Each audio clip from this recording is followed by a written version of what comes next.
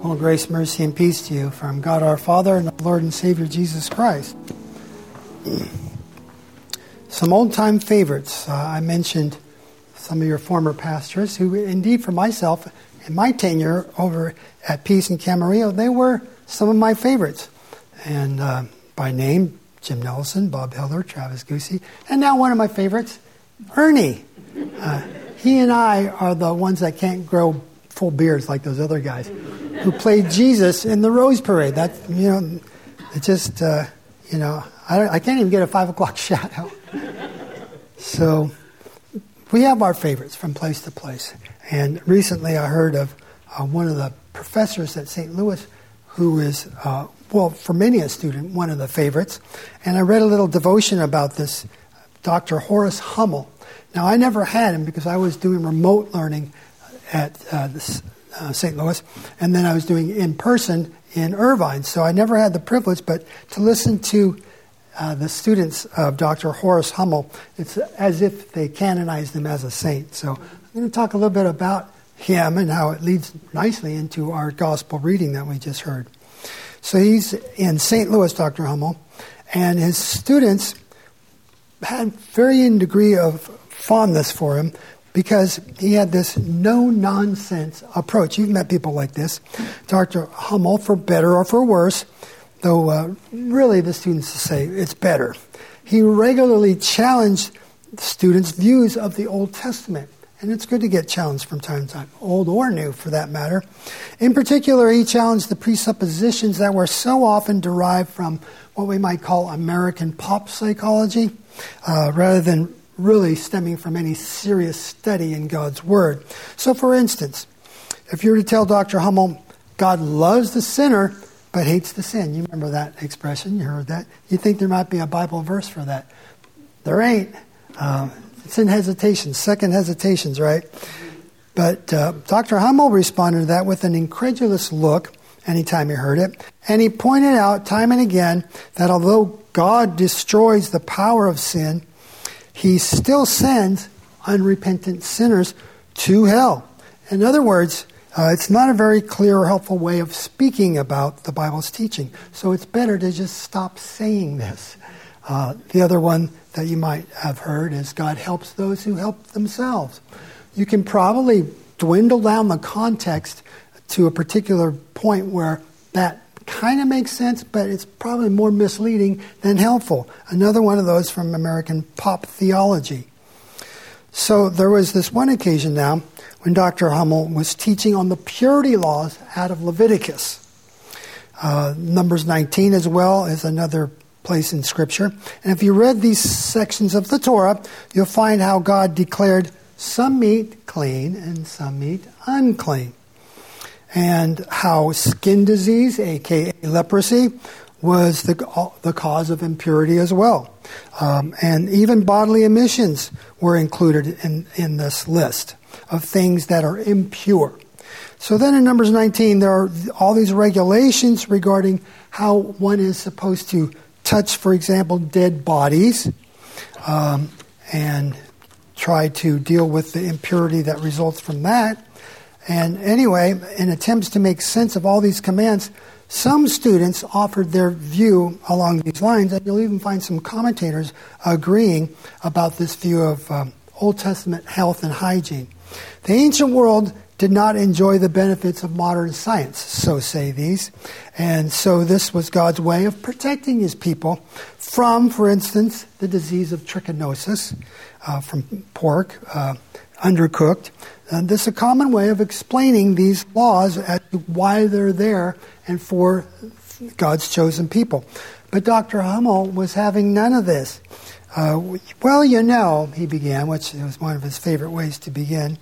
I don't recall that anyone came up with the cure for trichinosis in 30 AD after Jesus was resurrected and all foods were declared clean. You might remember that from Acts. God told Peter, anything on the plate that I tell you is clean is clean.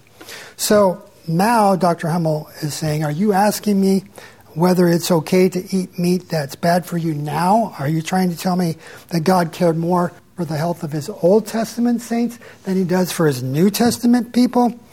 In other words, there's a point at which this argument becomes pretty absurd. You can reduce it to absurdity, especially once you learn that these rules don't particularly carry over to the New Testament age and all the Gentiles, right?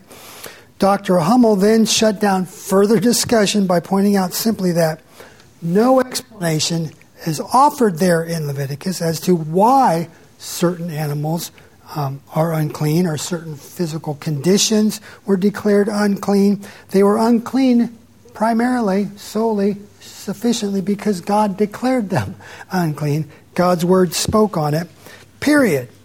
But then, delving deeper into the theology of Dr. Hummel, he pointed out that the purity laws were a reminder of every important situation in this creation, and that is, we live in a fallen creation.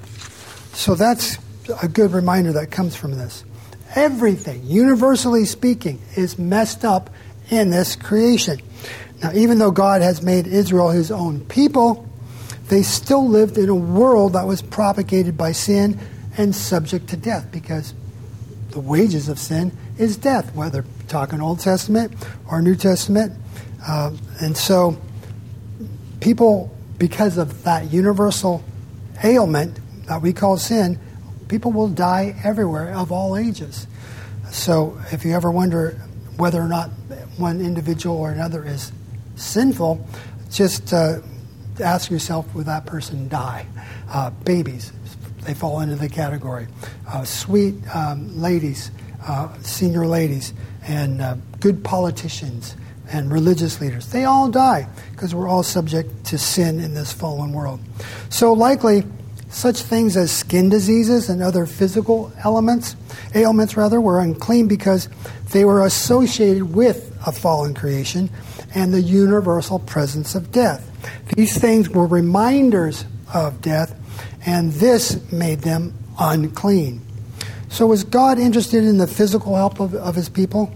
Well, we can't say that he didn't care, right? Jesus would physically heal somebody, and then he'd tell them their faith has made them whole, or their faith has saved them as well. More likely, the purity regulations were just a reminder that we live in a fallen, corrupt world, subject to death, in need of a new creation, a new heaven, and a new earth. And we should never forget that and try to force this into being the ultimate. If it's the ultimate, we're kind of in trouble, aren't we? I hope when I get to heaven, I don't find out that it's just like this experience, as thankful as I am for many of my life blessings. But did you notice in today's reading, we find two stories now sandwiched together with this topic that's held in common with both of those incidents. We're talking about death and uncleanliness. So the first story begins with Jairus. He was a synagogue ruler, and he approaches Jesus to request that he, the healer, heal his daughter who is sick. But as they head that way, we get now a second story, a subplot going on at the same time. There's this woman with a 12-year discharge of blood who has suffered greatly, and maybe we can relate to someone like that, where you go to this doctor or that doctor, and they can't seem to help, no matter how much money or time you throw at it. There's just no healing, and there's all too many diseases like that in our planet today. Well, this woman had heard reports, though, about Jesus the healer, and so she believes she can save her from her own condition if she can just get a hold of his garment, right? But she's afraid to come out to Jesus openly, and maybe we can understand why she's so afraid. So she first touches the garment and is indeed saved from her condition. She can tell right away. And Jesus can tell also that power went forth from him. I don't know how he would do it. I don't have that kind of power. But he knew. And he stops right there on the spot in the middle of the crowd and demands, "Who touched my garment?" Now, even when his disciples try to point out that that's really a ridiculous question, given the masses and the pressing crowds, but Jesus nonetheless continued to ask, "Who touched me?" The woman is afraid. Why do you suppose that is? She never comes forward and confesses. She nevertheless comes forward finally. And Jesus says, "Daughter, your faith has saved you. Go in peace and be healed of your affliction." Hallelujah. So Jesus commends this woman's faith. It turns out that she did not, after all, need to be afraid of him. But yet again, why was she afraid? Well, we'll get back to that in a second. The second story, that subplot, it concludes with Jesus' words to the woman. And note how unusual and amazing this miracle is, because Jesus, with all that power, unbeknownst to him, some stranger can touch him and be saved from her physical ailment. Yes, Jesus knows the power went out, but still he saves some without at least initially realizing it. So ironically, this is a surprising testimony to Jesus' power to save. So the story picks up again, and here comes tragedy now. Word comes from Jairus' house. His daughter is dead. Why trouble Jesus, the healer, any longer? See, they had this view of Jesus that he could heal, but that was about it. And they are about to be, in a blessed manner, shocked, surprised. People had this notion that there's just no coming back from dying. Certainly Jesus cannot deal with death, can he? Yet Jesus responds to this as well. Stop being afraid. He tells the likely already grieving father, just believe. Jesus challenges this man. He challenges us to keep the faith, even in the midst of bad news, when things look like there's no turning around. Then we come to the climax of the story sandwich with the two subplots going on simultaneously. Jesus enters Jairus' home. He enters the room where the girl is lying dead, and the scripture says he takes her hand. And then he says, "Little girl, I say to you, arise." And the girl is resurrected from the dead and lives again. What have we seen in the Gospel of Mark so far then? We've seen, and by the time we get to this section in chapter 5, we've seen that the Lord Jesus, the Holy One, has authority over unclean spirits. He has authority to forgive sins on earth. And now we see that the Lord Jesus Christ has authority even over death. Dominus, he is Lord. That's Latin for Lord. He is Lord of all. We see that Jesus has authority to even require the dead to come back. And it wasn't just Jairus' daughter, right? Who else did Jesus raise from the dead? Lazarus. Well, the joining of these two stories likely has a meaning for us to derive. It's likely how these things went down historically, but what else do these things have in common? Well, one thing. Both stories show that the proper response to the inbreaking of God's reign in the person of Jesus Christ is to believe, to trust in him, to stop being afraid and believe. So it's, at least biblically here in Mark's gospel, the alternative to faith is not lack of faith, atheism, but it's stop being afraid. Trust. And perfect love casts out that fear. Then there's this too. Both stories have something to do with Old Testament regulations regarding clean and unclean. That's a good message for us to be reminded of as well, if we ever think we're in that latter category as unclean. What was that woman afraid of? So she didn't want to openly tell her story. It's likely she knew her Old Testament, and she knew, according to the Levitical law, that she could quite possibly make Jesus unclean if she went all the way and touched him, as opposed to just the garment, outer garment. She might have made him unclean, and she would have felt very bad about that. So here's the bigger question, though. Why wasn't Jesus angry with a woman with an issue of blood touching him? The answer might be as surprising to a Jew of the first century as it could be to us. It's because the purity regulations no longer apply, that is, no longer apply at least to Jesus. Remember at how Jesus' baptism, the Holy Spirit came down upon him, Holy Spirit. And you remember at the exorcism, one of the first times he goes into a synagogue, somebody worshiping God in the seats was demon-possessed. And Jesus commanded that unclean spirit to leave because they recognized Jesus as the Holy One of God. They even cry out, "We know who you are." So now Jesus possesses a holiness that cannot be defiled. That's the point. What's more, this holiness drives out impurity.